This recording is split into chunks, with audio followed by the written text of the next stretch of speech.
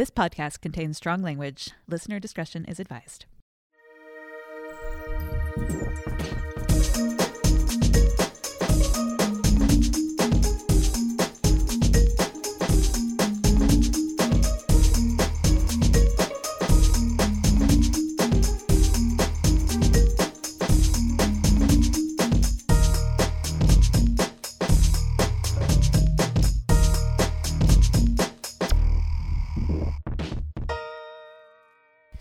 Hello, and welcome to We're Not Over 6 Feet Under, the podcast where we talk about the aughts' most morose TV show about a Gen Xer in a funeral home and mortality, episode by episode, spoiler-free.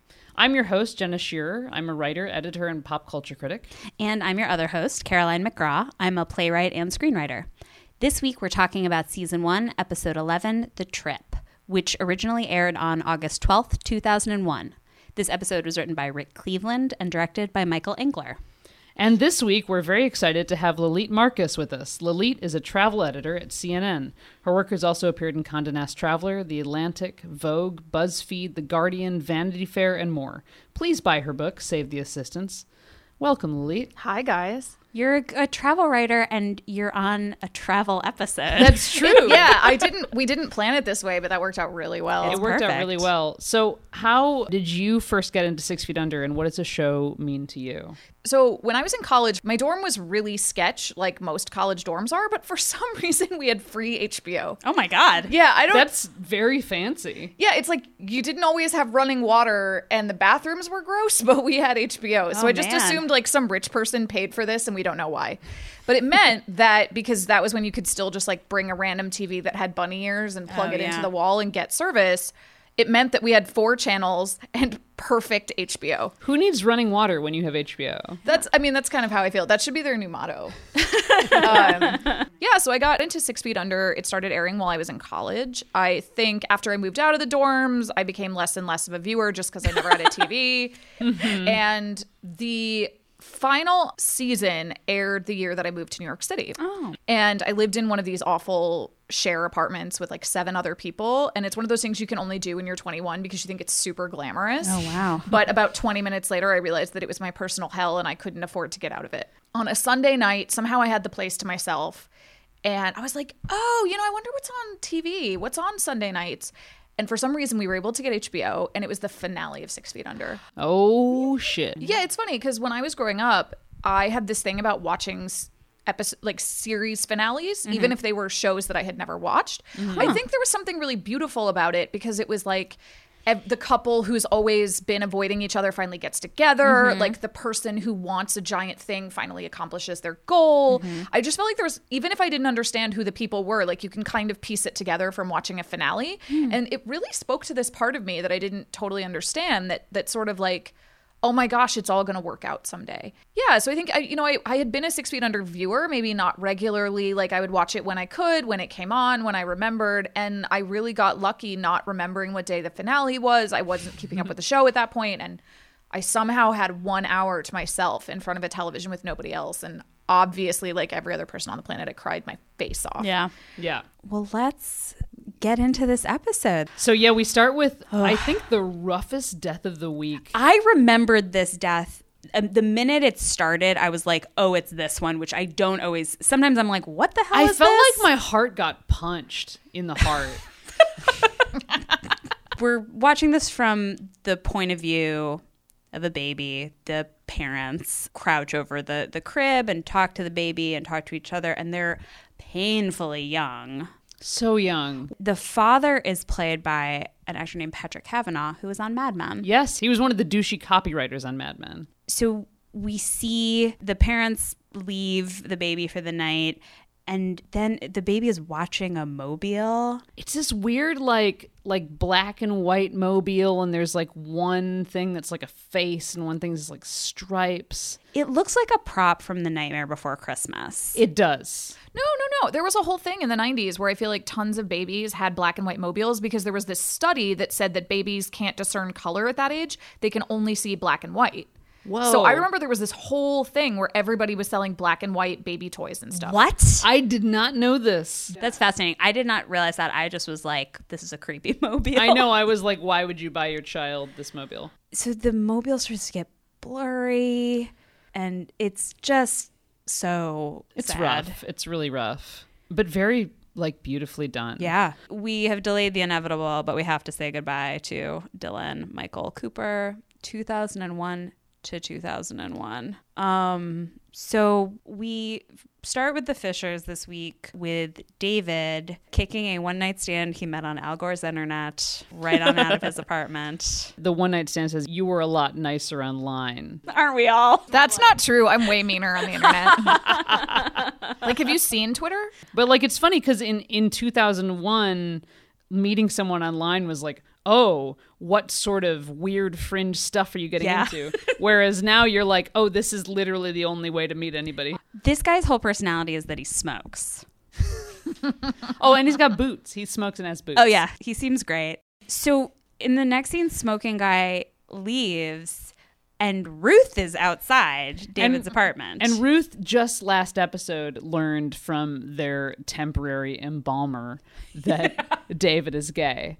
The thing that made me sad about this is that if David could have just come clean about Keith, this whole thing wouldn't have happened. I know. If Right, she, but like, okay, I get that argument, but also come at it as a writer. It's like when people complained that Juno didn't get an abortion, I was like, the movie would be 10 minutes long. No, I know. I just makes me sad about Keith still in the credits. Like, why? I just like want them to be together. it's also like if he'd introduced Keith, it would be like, here is my church-going boyfriend. Yes. But I'm sure Ruth would have found a way to be like racist about it. So this dude, David's hookup, whose name we never learn, is like tying his shoe, and Ruth has this vision of what happened in David's room last night, which is this like weird like S&M bondage thing. The Fishers are always fantasizing about what other family members are doing when they have sex, and it is terrible. So Ruth deals with this vision she's having by spraying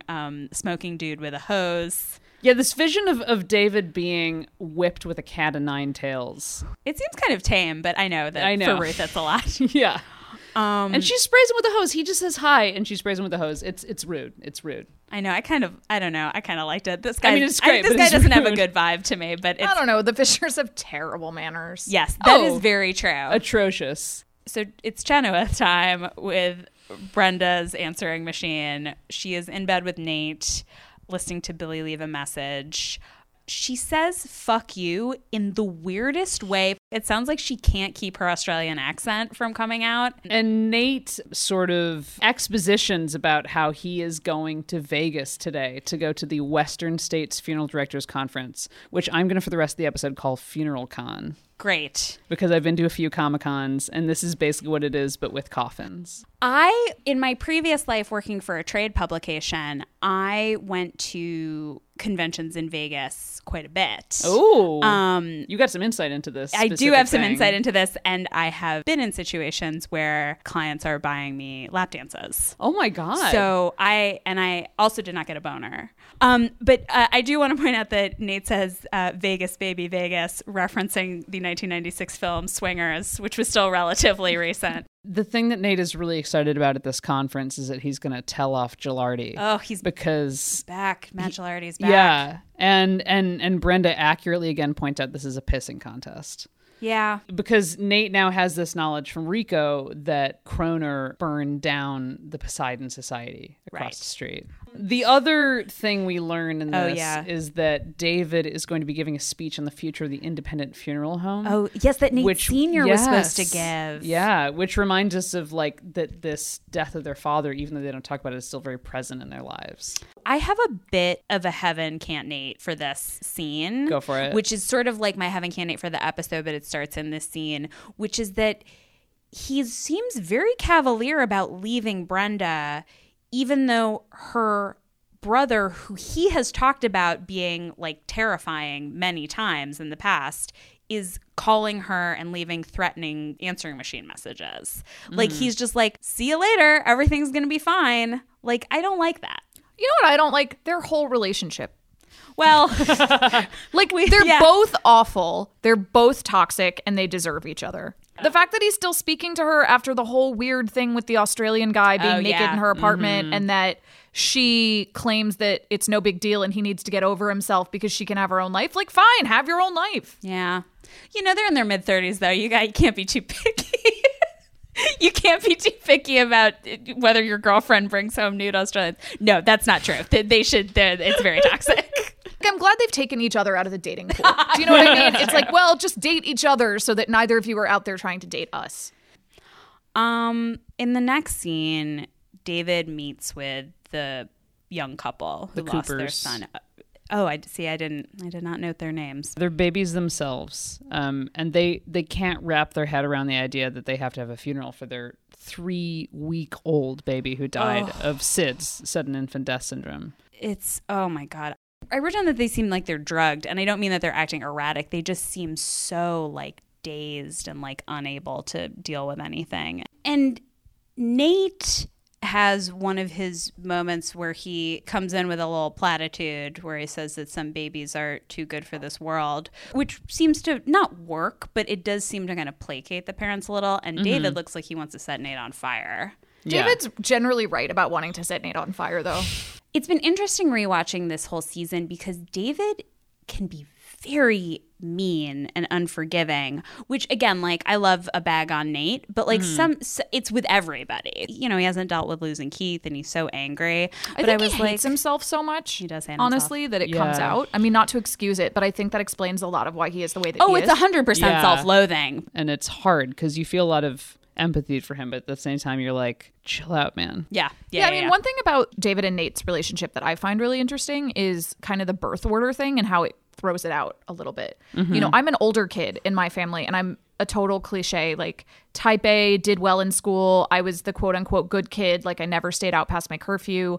I'm much more uptight than my sister is. And I feel like all the cliches about oldest kids are totally reversed in the Fisher family because Nate was just like, I'm going to go to Seattle and fuck off.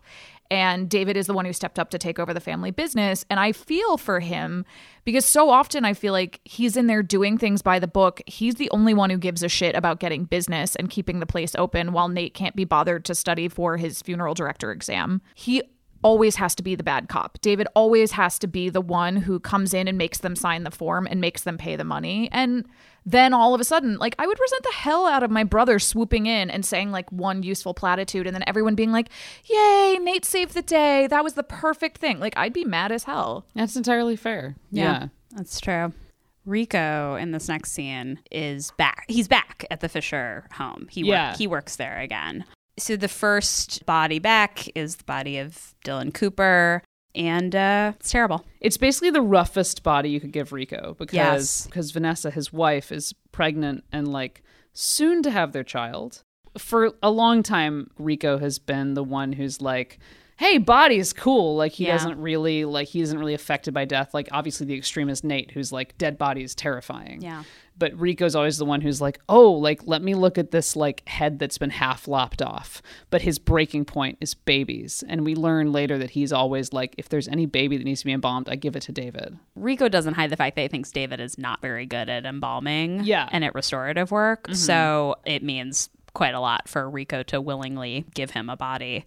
We see a couple times over the course of this episode, like little bits of the body. Yeah. And it's very realistic. It reminds me of the episode with Anthony, with Gabe's little brother a few weeks ago. That's right. Where you wouldn't see the whole body the way you would with an adult. You just see the body in pieces, and that makes it even more affecting. But in this episode, it's even more affecting because you just see like the tiny hands and the tiny feet and like Freddie Rodriguez is doing some really good work in this episode. Yes, this is a good Rico episode. Yeah. I think I always feel sympathetic for Rico and Vanessa because I hate most of the Fishers all the time.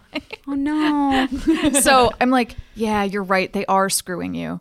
You deserve better, Rico. And I feel like that's me coming in with sort of a more working class background where I'm like, yeah, you don't have to work for these people. Like, damn the man, Rico. Rico is the most talented person working at Fisher and Son. Oh, handsome. Well, and he comes to it from a place of passion as opposed to a place of like, well, I grew up around dead bodies, so I guess I'm going to stay around them. When he left Kroner, we get into it in the last episode, but he left Kroner because it felt factory-like. Mm-hmm. I think also the money was probably not as good as he thought it was going to be, but still, like he left it because he has integrity and loves his craft. So in the next scene, Ruth rolls into David's apartment without knocking, as everybody does with David's apartment, and she brings up some laundry. Does she still do his laundry? It seems like David is the kind of person who'd be like, no, I want my shirts laundered just so nobody else touch them. Yeah, do your own laundry, David. It's very strange. But I also feel like maybe it wasn't his decision because she does love being inappropriate and not having boundaries. That's and true. maybe this is like a power move. And David's bedroom is basically like a whodunit, but the whodunit is that David had sex with a man. The lube bottle is the biggest bottle of lube that's ever existed. Nobody needs that much lube. It's shot from such an angle. It looks like the World Trade Center. Like, it is so big. And I do love David's, like, I know you saw that, but I'm just going to, like, shepherd a t-shirt around And there's it. like this moment where Ruth sees like the condom wrapper on the floor and it's like, dun-dun. Oh my God.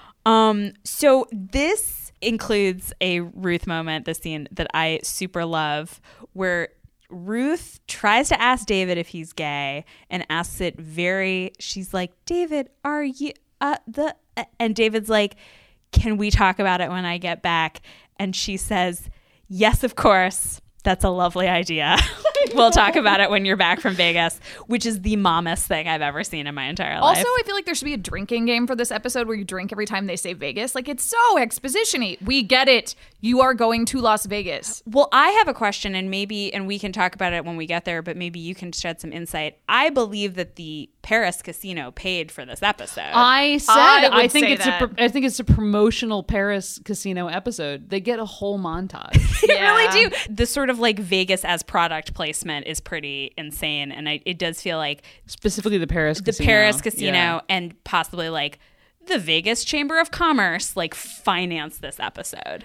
So we ended the last episode on a cliffhanger, which first is ever 6 Feet Under cliffhanger. Yes, very rare. And then we finally, like 8 scenes in, get Claire. She calls Mrs. Demas, Gabe's mother, and she hears some disturbing news. Gabe is in the hospital, and she like peels on out. She's at home, right? So she just like she's like on the porch, and then she just like zooms off in her green hearse. And then Ruth is going to work at the flower shop.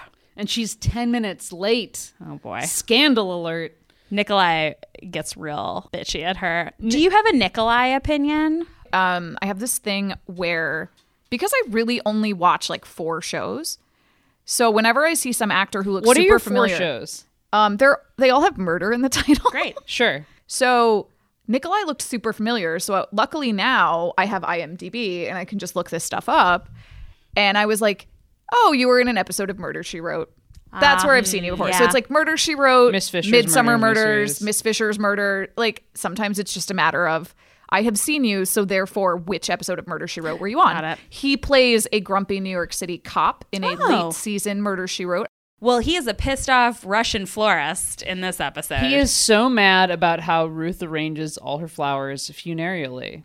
And he gets this feedback from a person we've seen in the background but have not actually met until now. Yes, Robbie. Yes. Played by Joel Brooks, a character actor who's been in many things. And Nikolai is also, they've broken. Like, Ruth is not seeing Nikolai anymore since the last episode. I don't think she's ever actually seen him, right? She swore off of him to the lady who accosted her in the bathroom. Yes. In the last episode. Yeah, she was like, I'm not going to try to fake date Nikolai, because she's still technically dating Hiram. Oh God, forgot about Hiram. He's Don't around. forget about Ed Begley Jr. He won't Ed let us. Begley Jr. is very polarizing, is what we found out from our guests. Like, I'm like, yeah, Ed Begley Jr. We've had some hate for Ed Begley Jr. Yeah, Allison hates Ed Begley Jr. Our producer, Allison, hates Ed Begley Jr. I feel neutral about him, but I don't want to have sex with him. So Nikolai wants Ruth to help with the books and not do funeral flower arrangements for weddings. And Ruth yells that she helped her husband with the books for over 30 years. She doesn't want to do it anymore. And you kind of see this burgeoning, maybe there's going to be a conflict between her and Robbie, who we've just met.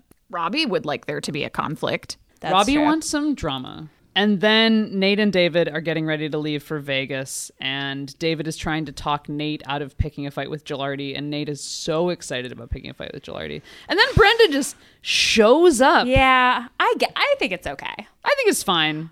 She's wearing very tiny sunglasses, which were very cool then and are also cool again now. I don't like them, but she is on trend. So Brenda's coming to Vegas. Nate is like, sure. And David is just very happy to third wheel this entire episode, which, like, good for him. It's nice. I guess they're becoming friends. I think if anything, also it allows him to separate from his brother a little bit and continue being isolated, which he seems to actually really like. So we have Rico and Vanessa at this is a sonogram? Ultrasound? I think it's an ultrasound. So Vanessa has preeclampsia and has to go on bed rest. Which is a disease I know very well from Downton Abbey. Oh, I know it well from people I know having had it. Oh, no. And it is not good. But it seems like Vanessa's determined to die from it, which I'll get into later. And so this also ties us into the death of the week. Yeah, so the doctor is very like, don't worry about it, it's fine. And Vanessa's like, yeah, I'm not worried. And Rico's like, I have like a dead baby, literally, it is for work. Yeah. And all I'm thinking about is dead babies. And now you're telling me that like there's trouble with my baby and I'm freaking out. And I think it's entirely fair that he's freaking out. Yeah, totally. It's scary. Oh, yeah, I totally agree. I just feel like the episode was a bit ham-fisted about it. Like, yeah, we get it. It is an extremely obvious line to draw between Rico having to take care of the dead baby and then Rico freaking out about his own baby. So next we have Claire arriving at the hospital to find Gabe in Barstow. If you love someone, you drive to Barstow. That's how you know. I think it's like a 3-hour drive. I also like that. I feel like the show is funny with time when it comes to Claire. She just disappears for large chunks of time and we're supposed to act like it's normal. Well, the show is funny about time period because I never know what day it is. But also Claire is a minor. Yeah. Because she just keeps disappearing and not mentioning where she's going and just like everyone assumes she'll come back at some point. Well, later in the episode, Ruth will say, "You didn't come home last night," in the chillest voice a parent could ever possibly say that. And I had very chill parents when I was a teenager, and they still would have been like, what yo, the we fuck? called the police. That was before smartphones. Yeah. Mm-hmm. And it was after she stole a foot. Yeah. So Mrs. Demas continues to be so charmless and like sort of a caricature of like quote unquote white trash. I mean, they've used the phrase white trash later, which is not a great phrase. But I'm always torn between feeling a lot of pity for this character because, you know, her son died, but she's also a monster to her living son. Yes. That is true. So it turns out that Gabe overdosed on speed and heroin. And it also turns out that he is being a real dick to Claire. Yeah. And the kind of open question is, was this like he was just having some fun with some speed and heroin, or was he trying to kill himself? The thing about this is I'm like, if you're doing speed and heroin, you might not be consciously trying to kill yourself, but something fucked up is happening. Yeah. So somebody should be taking him to some sort of rehabilitation therapy program. No one on the show ever goes to therapy. So no, I actually think there's like a weird anti-therapy agenda on the show because the only ones you know are Brenda's parents. That's true. Yeah. So Claire kind of like storms out because Gabe is being a dick. We are next in Vegas. Yeah, Vegas, baby. At Funeral Con with the song With Plenty of Money in You by the Hal Kemp Orchestra. That is prominently featured in Swingers. Is it? Yes. Okay. So this I feel like this must be a reference. I think that it's also just like, there's just like all these Vegas cliches that Swingers traffics in, but that like they're kind of like tough to get away from. Wait, let's talk about our Vegas feelings because you love Vegas. I love Vegas. So here I'm going to tell you why I love Vegas. The times I have gone to Vegas have been for work. Like playwriting stuff? Oh, no. Sorry. So I used to work for an entertainment technology magazine. Okay. So I would go to lighting and sound conventions. So when I was in Vegas, 1, it was paid for by somebody else. 2, my bosses always made it their business to stay in one of the nice non-gambling hotels, of which there are only like 2. The food in Vegas is incredible. When I was there, it was always paid for by somebody else. So, and I don't drink and I don't gamble. And I got to see a bunch of shows for free. So my experiences with Vegas have always been like somebody else's foot in the bill and I was having a fun time. That's not too bad. Yeah. The time I went to Vegas was, it was also like somebody was footing the bill. We were coming from Phoenix and we drove, and my friend's friend, who was like a high stakes poker player, was like basically getting the bill footed for him, and we were sort of his hanger-ons. We stayed at the Rio. Oh. And I was at the time like very cash poor, and I was like, but I want to experience this. So we just sort of like hang out with our friend who was gambling, and they'd just give us free drinks. So you didn't get to see Cirque. I did not see any shows. I did gamble Cirque. on some really low stakes slot machines in like Old Vegas, and yeah. I lost like $13, and I felt okay about it. Yeah, it's okay. Yeah, but I didn't like how it's just everybody's always trying to sell you stuff all the time. That is and true. I did not like that. I have this kind of theory that in America, people don't like to travel outside of their comfort zone. So the idea is like, that's why people love Epcot, right? Is you go to a place and you can pretend that you experienced other countries, but you don't have to meet anyone who's brown and doesn't speak English. And I feel like Vegas is a version of that kind of simulacrum. It's like there's a fake Venice, there's a fake Paris, there's a fake New York City, but you don't actually have to go anywhere or do anything outside of your comfort zone.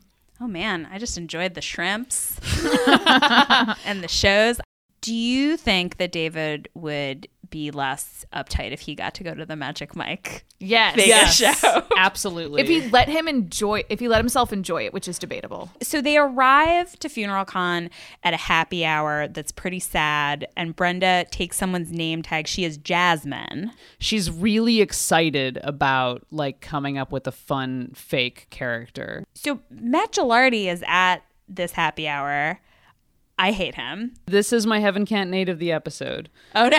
Which is I know what you're gonna when say. Nate is like, you can tell he's been so excited about telling off Gilardi. Oh my God. He literally requests props. He asks Brenda for a matchbook, and she's like, Terrible. sure, I guess. And then he has a matchbook and like a wad of ones, and he when he meets Gilardi, he puts the ones in the matchbook in his pocket and says like, you can use this like next time you're gonna burn down a building. The thing that I hate about this is not, I do hate that, but I also hate that Gilardi seems genuinely shook by it. He looks scared, and I'm like, Nate has no power. What's wrong with you? David is like, that wasn't smart. Like, David's very scared. Okay, to be fair, it was lame. Oh, Yeah. it was lame for sure, but David seems to be like, oh no, you've angered him, and I'm like, I don't know what the Ugh. threat is. Like, what worst thing? Like, he already has like a bounty out on the Fishers. yeah, Basically. you might as well get there. Yeah, I feel like David should have just been like, that was really lame and overly studied. So they start to drink at this happy hour, and then we kind of like segue into the Paris sponsored version. Also, I will say, like, having drinks on the convention floor, like, Comic-Con does not have that. That is That's something pretty great. that we had. There's also, by the way, there is a we see a bunch of like fancy coffins, and one of the coffins has yes. the Last Supper. I on forgot the about coffin. that.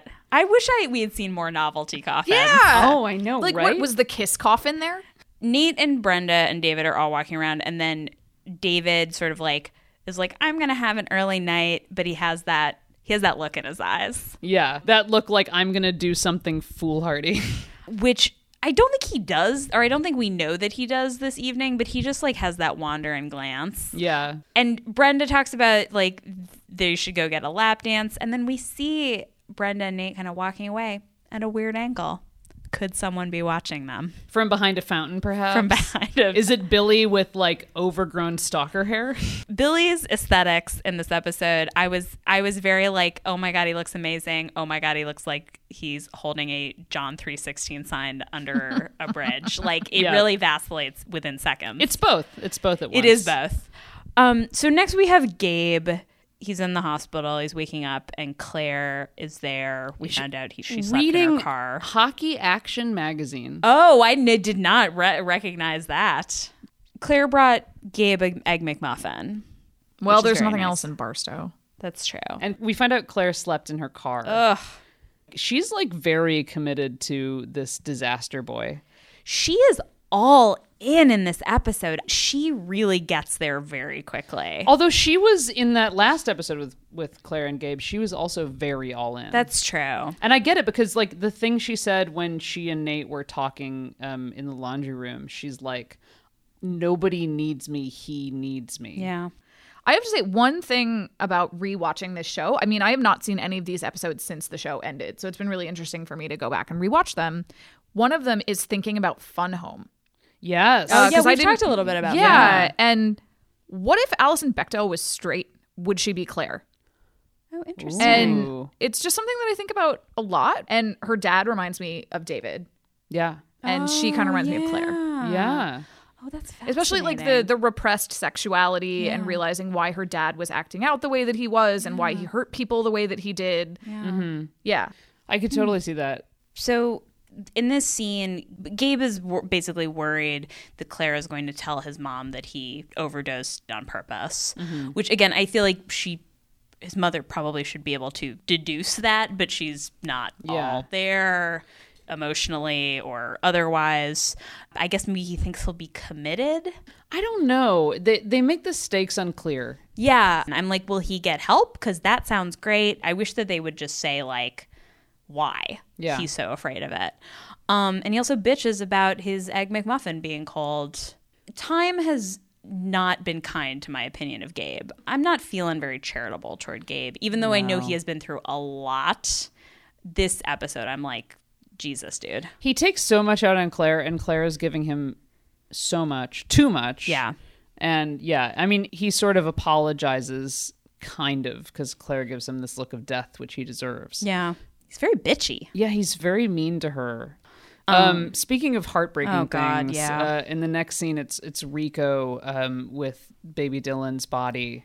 You just see like the little tiny baby feet and Rico just with this like sad, horrified puppy dog look. And he's got the scalpel and we've never seen Rico hesitate in front of a body before. No. And he is just terrified. So after that, we have Ruth taking a flower arranging class. I am obsessed with this. I love it. Love to get Ruth out with the general public, for one thing. We don't see it a ton. Yes. And I love when it happens. Word.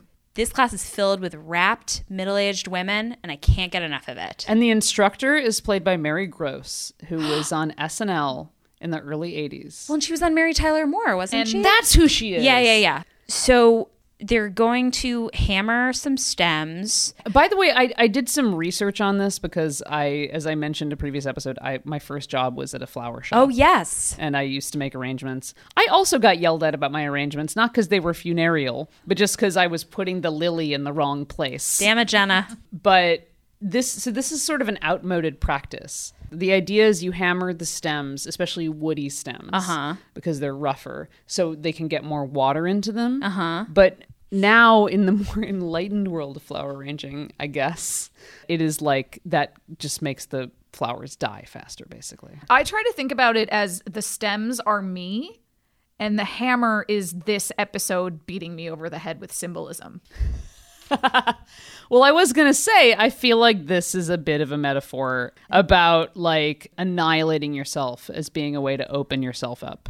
It's all worth it for the room full of middle-aged women hammering their bouquets. I love it. I laughed so loud. Their hammers are comically large, for one thing. They look like they're an Acme Co. hammer. Yep.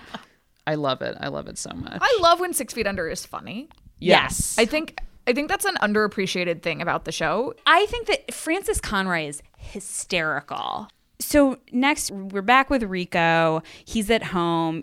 And then Vanessa comes in, and she was out at the freaking store. She has preeclampsia. Vanessa is a nurse. I'm so angry with Vanessa in this episode because she really should be on bed rest. And it's really frustrating that she's not. As a person who knows some people who are in the like medical and emergency medical profession, they are the worst at taking care of themselves. Yeah, no, it makes sense. Oh, one thing that does happen is she talks about her sister Angelica, who we get to hear about a lot. And one of my favorite things about 6 Feet Under is hearing about Angelica's life as like a struggling actress. It's a throwaway moment, but it's pretty great. It's so awesome. To me, that's so LA. I really love when the show is very much of Los Angeles. And that's what's so delightful is because the Fishers are like when they become show business adjacent in any way, it's always so funny and strange. And like we've heard before that like Angelica was in a cat food commercial and like and she has like an audition to play like this there. She has like an arc on some show and I just love hearing about Angelica's life.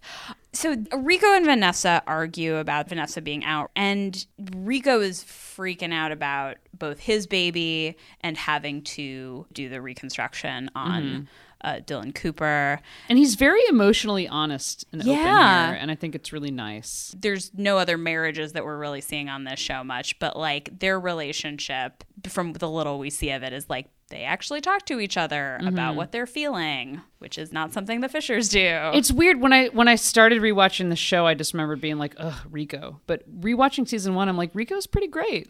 So we're back in Vegas, and Brenda is at a card table being propositioned by an older cowboy. And Billy shows up, and as discussed, looks like he has been living under a freeway. They are arguing. Billy says that their parents are lying about him basically building a bomb, which is what we found out in the previous episode, and one of the reasons that Brenda had to give up a scholarship to Yale. Well, and you just don't know who's telling the truth because Brenda's parents and Billy are equally likely to lie. Yes. I think that their parents probably have lied a little, but it does seem by the end of this argument that Billy seems caught out. It seems like her parents are telling the truth. Yeah, that they're essentially telling the truth about this whole thing. And just as this fight is kind of crescendoing, Nate comes in from somewhere and shoves Billy. Good job. I thought that was good. I think so too, and you can tell that Nate is really satisfied to do this because he's wanted to do this forever. I like it when he shoves Billy and Billy says, "Nice," and then leaves, which is the lamest way to get back at him. I think it's interesting here, especially with the stuff that's going on with Claire in this episode, that there's some parallels, I think, between Brenda and Claire and like what they have or are currently giving up for men in their lives they care about who may or may not be suicidal. Is Billy suicidal? I think Billy is so solipsistic that he almost can't. I think that he's like, the world can't exist. That's like the Billy and David thing for me, is like they're opposite ends of a spectrum. Like Billy is what happens if you love yourself just way too much to the point where it becomes insane. And David hates himself so much that he puts himself in these really dangerous situations. Yeah. So after Billy has sort of slunk away, Nate kind of says like he's not surprised, which is a little part of my like big heaven can't Nate. I'm like, yeah, but you were going to leave Brenda alone in LA to maybe have him come over to break into her house again or something. Yeah, the level to which Nate and Brenda are concerned about the stalkeriness of Billy is a little all over the place. I think that's right. Brenda also has the has danger of Billy generally. Yeah, totally. Like, and in previous episodes, Brenda's just been like, "Oh, he's harmless," and it's like, "Well, he's not," and it's a little all over the place. And then we go back to Rico, and he's with the baby again. And it is sad. Yeah. And then we're back at the flower arranging class. Oh, yes. The pure comedy of the episode. And the instructor is walking around and looking at all these beautiful, like, tall, open arrangements. And then she gets to Ruth's arrangement. And it is like this little short, squat, like, way too many flowers in one place. Well, they do a great job of... Because I was kind of thinking, I was like, what does a funeral arrangement look like that isn't like wedding flowers or whatever? And then I was like, oh, yeah, that's it.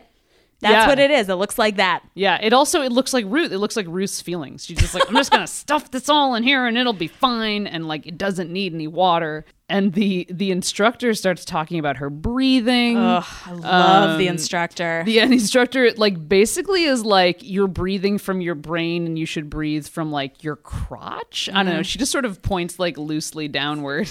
And then she asks if Ruth does yoga. Like, of course, Ruth doesn't do yoga. I didn't think you were allowed to live in LA if you didn't do yoga. The Fishers live in LA, but were plunked down there like Dorothy and the Wizard of Oz. Like, they're so not LA. We've talked about this in a previous episode. Like, they act baffled when a person of color is around. Like, they're very, like, not LA they're while like being in LA. 19th century New England Puritans. Yes. And then their house got, like, moved in a tornado over to LA. It's like Olive Kittredge is there. Yes. The teacher asks them all to get yoga mats from the next room because they're going to breathe, which delights me. And then I want to take this class. Right. And then the teacher also tells Ruth that she's a control freak. And Ruth does what all control freaks do, which is bark, "No, I'm not." And also she asks if Ruth is on antidepressants, and it's like a little bit like, yes, but also like boundaries learning annex instructor. I mean, the learning annex instructor also has no boundaries. And I love when she's like, I'd be lost without my St. John's wort. Like, that's an antidepressant. So in the next scene, David gives his speech in Vegas on the future of the independent funeral home. It is boring. There are not a lot of people there. Someone's asleep. So David throws his note cards in the air. Yeah. And he really gives it to Kroner. And Gilardi, by the way, is like sitting in the front row. And he's like, I am going to passionately and articulately yell at you specifically. Yeah. And he talks about how Nate Sr., wanted to make money, but also like wanted to help people more than he wanted to make a buck. Mm-hmm. The sort of financial state of the funeral home goes back and forth kind of depending on what the plot needs. Mm-hmm. I feel like they do fine with the business, like based on what everybody got in the will, but whatever, it's not and important. Also based on the clothes they're wearing. Yeah. Yeah. They got some nice suits. But so David's speech gets a standing ovation. It started by Nate, who's very into it. Yeah. So after Nate starts a standing ovation, everybody joins him. And David is, he's greeted as a liberator. Yes. What I love about that scene is like Nate thought he was being the big man. Yes. Mm-hmm. But then David just brings it. Yeah. Yeah. David really does it, and he didn't have to have a prop to do it. And he talks about their dad in a way that seems very touching to Nate. Yeah. It's interesting because it's like, if you want to go back to the flower class, Nate's just thinking with his head. He's like, what's a clever, snarky thing that I can say? Yeah. Mm-hmm. But David goes from his gut. And, Yeah. he's not planning to make that speech, but he just does. And it just comes out of him naturally. And it's also like a eulogy for his dad. Yeah. Totally. Absolutely. And then we're back at the Fisher house, and Ruth and Claire are in the kitchen. And Ruth, yeah, like you said, Oh my God, is very mother of the cash. year. Like, hey, 16-year-old daughter, I noticed that you haven't been home for like 24 hours. You didn't come home last night. So Ruth asks Claire if she is a control freak. Claire says, yeah. Which And I also laughed says, at. where do you think David got it from? Oh, yeah, totally. Ruth is like, may I ask where you were last night? Oh, my God. Like, just Yes. ask. She's 16. So they talk about Gabe. Claire opens up. Claire, I think, is being like a good daughter in this She's scene. being very, very honest. She's Yeah. like being honest, and she's not like snippy about it. And she talks a little bit about Gabe. And Ruth says Gabe is disturbed or sounds disturbed. And I mean, she's not wrong. Well, and Ruth seems to know more about ODing than I would have given her credit for. Yeah, she gets there very quickly. Yeah. She's sort of like, was he trying to kill himself? And Claire says no. What it means in the larger sense of like what happens now that people know this, like what are people doing with this information is still unclear to me. Yeah. And it's also like pretty stone cold to be like, oh, your friend tried to kill himself, you should stay away from him. And then she does her breathing at the end. Yes. Which is like the control freak version of what relaxed breathing would sound like. Yeah, it's true. And then we're back at Funeral Con. And Coffin Con. Coffin Con. Back I'm at sorry. Coffin Con. David is popular, which nobody saw coming. No. And David is like riding that wave. I love all the old funeral directors. They're not like old, but like everyone is older than David and Nate. Like all these dudes are in their 50s and 60s. Yeah, they're all like 50 to 70 and very white. It's another reminder that the Fishers are like in the world of funeral homes. They are like young, hotshot iconoclasts. Yes. So David is going to go out with the funeral directors. Brenda and Nate are going to go do their own thing. And David seems really happy. Yeah. And then we're at the funeral Oh, for God. the baby. This child was so young. Like they didn't even have a chance to like kind of form their idea of him. I think it's really interesting the thing that they talk about, especially when they're initially doing intake with these two, is the idea of like, how do you have a funeral for a person who never got a chance to be a person? They say that his grandparents didn't get to meet him. Like one set of the grandparents like drove down because they hadn't come yet.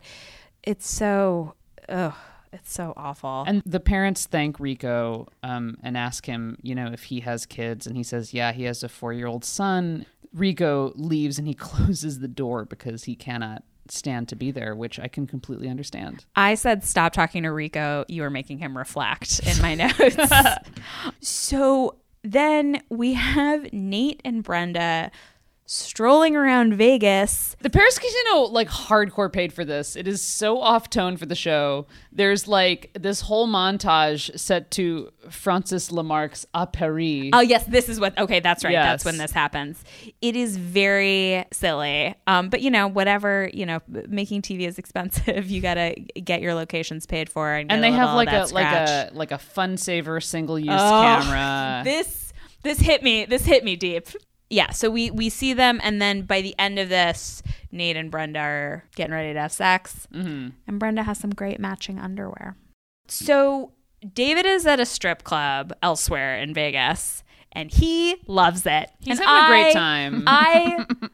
Good for David. I know. He's just like... He's drunk and happy. He's drunk and happy, which don't often go together. He's riding the high of his Mr. Holland's and Opus he's speech. got these guys telling him how great he is, Yes. which no one ever says anything nice to David. And they bought him a lap dance. And I gotta say, David has excellent etiquette because he's not going to get any sexual gratification from the lap dance, but he's just like happy to be talking to people. Yeah. And he's very nice. And they're alive, so that's fun for him. it's great. Yeah, not dead.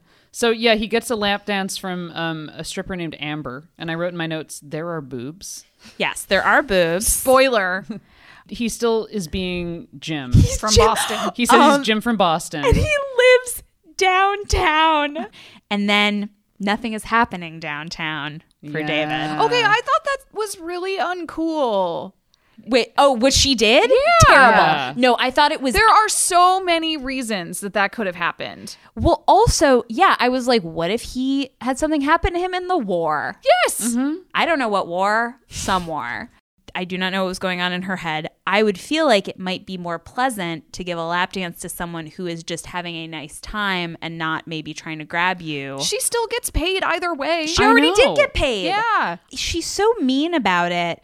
And David Well, the fact is that so... she, like, outs him to these guys. Why does she do is that? not cool. When she tells all the other guys that he's gay, one thing that I really like that the show keeps doing is it's set in a pretty progressive place. Like, no one seems to have a problem with David being gay except him and his mom. Yeah. Well, yeah. So And like the other funeral director guys do not mind. Yeah, they just say, I wish you would have told us. wish you had told us. And then he's like, so do I. And I was like, well, but they didn't say, I wish you would have told us so because we wouldn't have invited you out. They probably mean maybe we wouldn't have gone to a strip club. Right. Yeah. Or we would have tried to do something that you were more interested in doing. Yeah, Like, I think- he's the man of the hour. Yeah. I mean, so much of this, and this comes up in this episode too, is it's so much about his own internalized homophobia and self-loathing. Unfortunately, I have to go catch a flight to Omaha. So I'm going to be getting out of here a little bit early, but this was really fun and I loved this episode and it was such a treat. I've actually been rewatching the entire first season from the beginning. I got a little too into this assignment. Like I was went great. full throttle Claire and just like went for it. Nice. Great. And yeah, I think I'm just going to end up rewatching whatever's available on Amazon Prime. Like this has been It's so all much of it. fun. The thing that's really been tough for me is that so many of my favorite shows that I remember really loving when I was in high school and college, like that very formative era, like Gilmore Girls and Friends, upon rewatch, I don't think they're good. I don't know how much of it is having a more modern sensibility, like, wow, those borderline racist jokes are not cool. But I think a lot of it is me getting older and no longer connecting with the characters in the same way. Like, it's been tough for me to rewatch things that I thought I loved and realize that I don't. Yeah. Sure. And this show, so far, I'm only in season 1, but it has been like catching up with an old friend. And that's a nice feeling. I think I feel more sympathetic to most of the people. Being able to see it as an adult and connect more with, especially people like Ruth, who I feel so sympathetic for. I thought she was just an annoying mom. And it's been fun to get older and connect with the show on a different level, but still like it. Where can people find you on the internet? So I think, as far as I know, I'm the only person named Lilith Marcus on the entire internet. But I Amazing. am at Wow. Lilith Marcus, all one word, on Twitter. Great. Yeah, that's good and bad because Yeah. like it means people can find you really easily. So we're about to get into the toughest part of the episode, which starts with David finding his stripper pamphlet in his suit jacket that he got, I think, last night. And it's all women in the front, but he flips to the back and he finds Brad. Oh boy. So Ruth is at her flower arranging class and she's breathing and she's arranging flowers. And the flower arrangement still looks like her stress made manifest. Yes, that is true. But she's sort of like nailing it. Yeah, then she starts like pulling out flowers, and there's this really interesting sound mixing thing that happens where it's just Ruth like breathing and pulling out flowers and then putting in new flowers, and everybody starts like gathering around her being like, yeah, you're doing it. It's a little bit over the top in the same way that it was over the top when people got really excited about David's speech. Yes, that is true. Ruth is consistently the person on this show who learns the most. She's interested in learning and growing, not in a way that is usually useful to her. Yeah. But she tries things. I think Ruth tries things more than anybody on this show. She's self-actualizing. So then, oh my God, Brad from the pamphlet arrives at, I guess, this strip club to find David. He is sitting and drinking a beer like outside. He is like so wasted. Brad does not look like his picture. He's not a bad looking guy. No, but he's hot, but he does not look like his picture. He looks like he's like been through some stuff since his picture.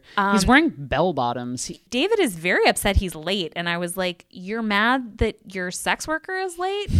He's 20 minutes late?" Brad says that $200 gets you a pony ride all the way to the moon and back. Oh my God. And then David only has $80, and Brad says that it's fine, and it makes me so sad. It's so sad for everyone. And then David also like won't take him back to his room, which I don't understand why he won't. I know. He's like, I can't take you back to my room. I'm like, oh, do you have like eyes on your room? Like, are the feds after Oh my you, God. David? I mean, he definitely thinks that like Nate'll see, but like also relax. Nate doesn't have to know that this is someone you're paying. So then they end up Oh God. they end up having sex against like an old muscle car. Like, whose car is that? No, someone Like, is in a- about in to a have a messed parking up lot? morning the next day. Yeah. And David is calling him the F word. Oh, It's just like David's self-loathing just proudly on display, or shamefully on display. shamefully in the shadows, but also Like, Brad doesn't deserve this. no, I feel bad for Brad. So David is arrested. Yeah, we don't know what happens to Brad. We don't know what happens to Brad. I was a little like, is this the worst thing the Vegas cops have to do tonight? Like, Oh, I'm sure not. like what's okay.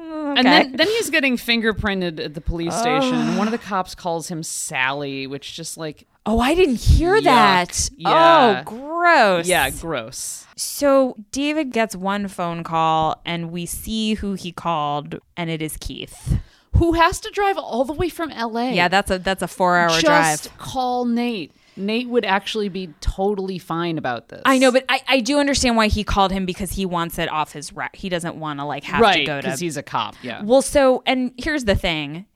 Is Keith going to do as good a job erasing this as he did with Claire's foot thing? Because he did a terrible job.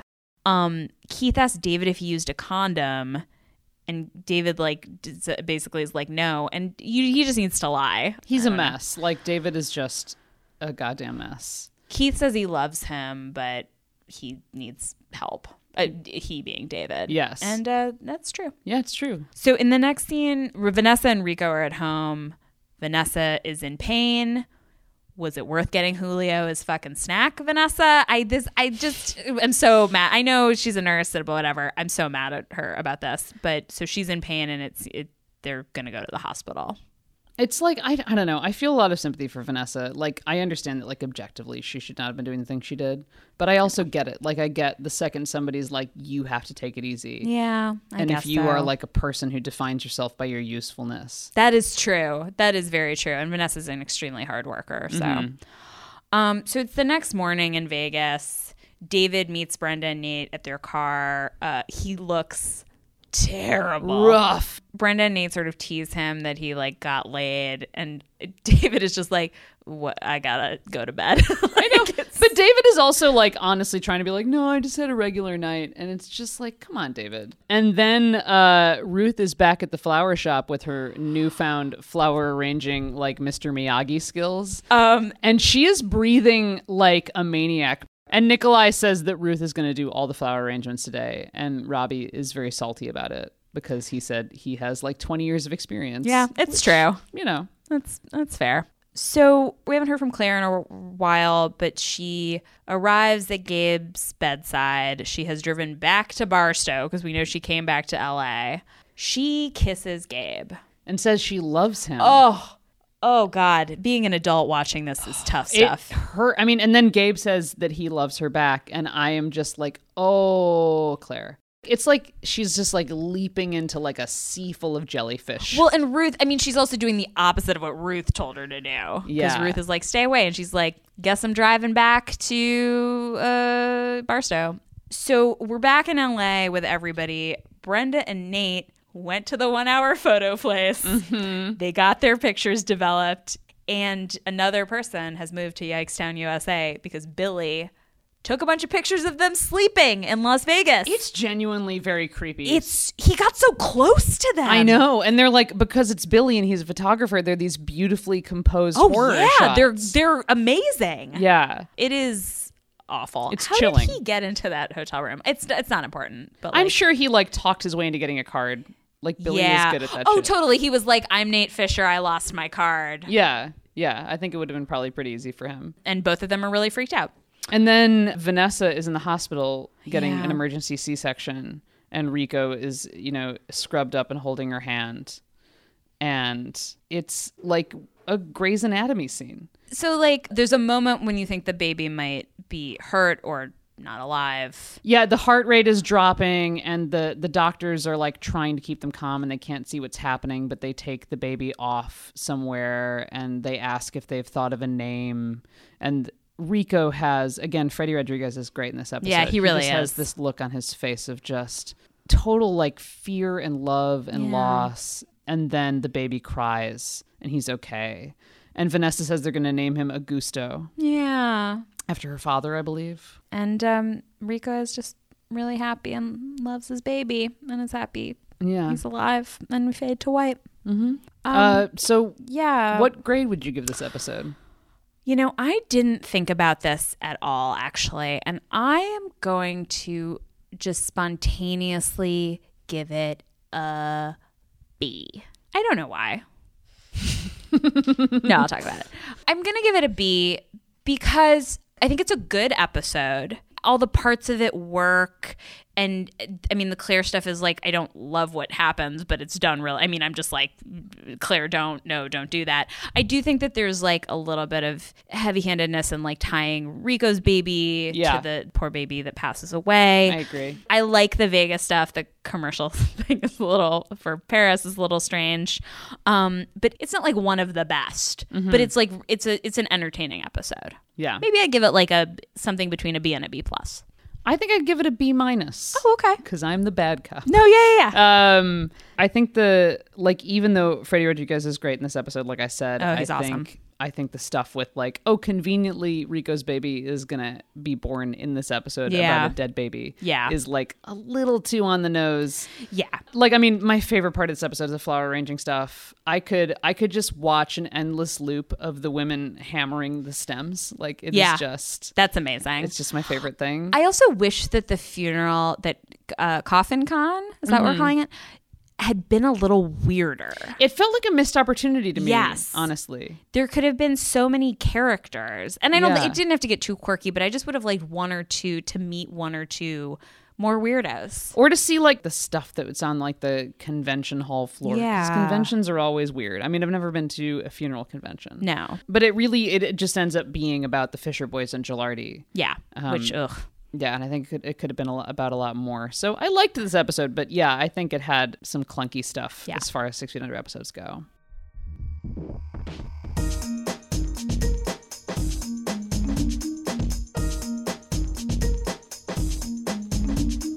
For links to everything we talked about today and more information about us, visit our website at notoversfu.com.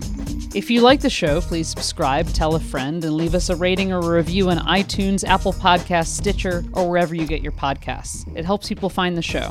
You can write to us at notoversfu@gmail.com or give us a shout on Twitter at notoversfu. We'd love to hear from you. You can find me, Caroline, at Caroline V. McG. You can find me, Jenna, at Second Husk. You can find our producer, Allison Cherry, at Allison_Cherry. That's 1 L in Allison. Our theme song was written by Matt Berger and Melissa Lusk. Our logo was designed by Caitlin Trisciani. Until next time, be like Ruth, breathe from your center, and hammer the crap out of some azaleas.